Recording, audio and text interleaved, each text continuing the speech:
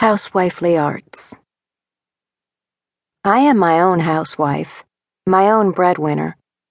I make lunches and change light bulbs. I kiss bruises and kill copperheads from the backyard creek with a steel hoe. I change sheets and the oil in my car. I can make a pie crust and exterminate humpback crickets in the crawl space with a homemade glue board, though not at the same time. I like to compliment myself on these things, because there's no one else around to do it. "Turn left," Ike says, in a falsetto British accent. There is no left, only a Carolina road that appears infinitely flat, surrounded by pines and the occasional car dealership billboard. I lost my mother last spring and am driving 9 hours south on I-95 with a 7-year-old, so that I might hear her voice again. "Exit approaching," he says from the back seat. "Bear right." "Who are you today?" I ask. "The lady that lives in the GPS," Ike says. "Mary Poppins." My son is a 43-pound drama queen, a mercurial shrimp of a boy who knows many of the words to Andrew Lloyd Webber's oeuvre. He draws 2 eyes and a mouth on the fogged-up window. "Baby," I say, "don't do that unless you have Windex in your backpack." "Can you turn this song up?" he says. I watch him in the rearview mirror. He vogues like Madonna in his booster seat. His white blonde shag swings with the bass. "You should dress more like Gwen Stefani," he says. I picture myself in lame hot pants and thigh highs. "Do you need to pee?" I ask. "We could stop for lunch." Ike sighs and pushes my old Wayfarers into his hair. "Chicken nuggets?" he asks. If I were a better mother, I would say no. If I were a better mother, there would be a cooler with crustless PB&J in a baggie, a plastic bin of carrot wedges and seedless grapes.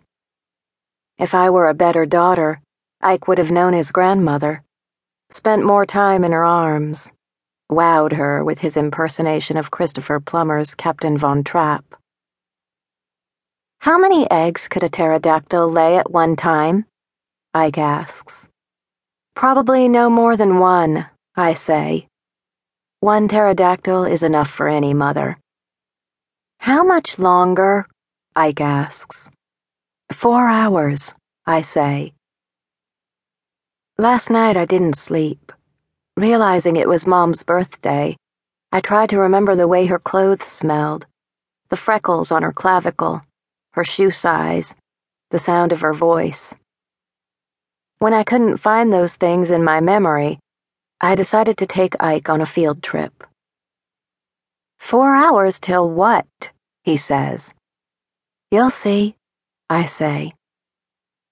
I haven't told Ike that we're driving to a small roadside zoo outside of Myrtle Beach, so that I can hear my mother's voice call from the beak of a 36-year-old African gray parrot. A bird I hated.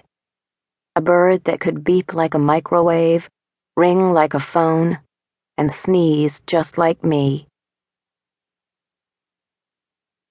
In moments of profound starvation, the exterminator told me, humpback crickets may devour their own legs, though they cannot regenerate limbs. "Hell of a party trick," I said. "My house has been for sale for 1 year and 2 months, and a contract has finally come in, contingent on a home inspection. My firm has offered to transfer me to a paralegal supervisory position in Connecticut, a state where Ike has a better chance of escaping childhood obesity, God, and conservative political leanings. I can't afford to leave until the house sells.